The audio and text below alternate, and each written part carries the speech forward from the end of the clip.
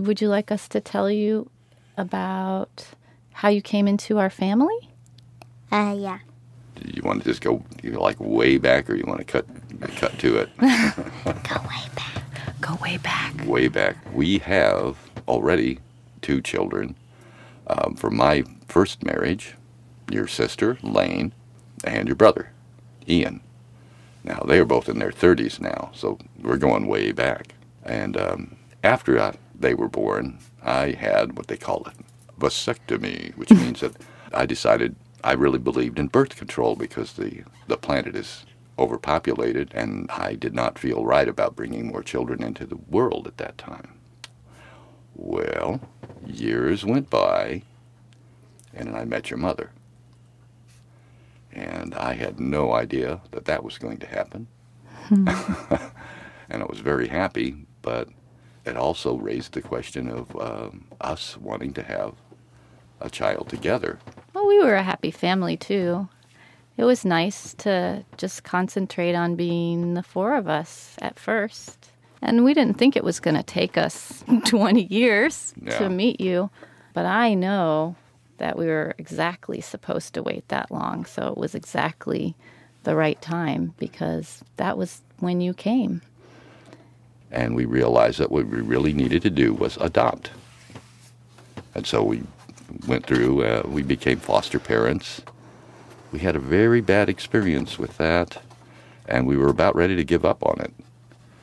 But our caseworker talked us into waiting over the weekend. And we got through the Sunday. Yeah, and you were born that Sunday.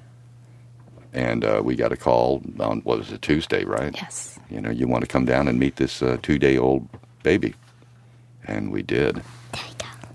Yeah, there you go. And the nurse put you into your daddy's arms. And I think you've seen that picture, Teo.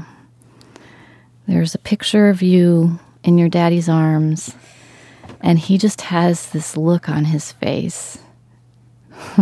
It was all over. We were both in love with you immediately, even though it took 10 months before you were legally fully ours. Yeah. Yeah. What do we call the anniversary of your adoption?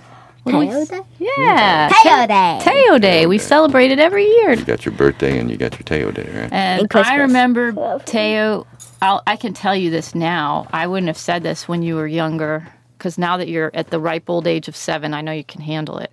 But when you were really little, I used to think that you might feel weird about being adopted.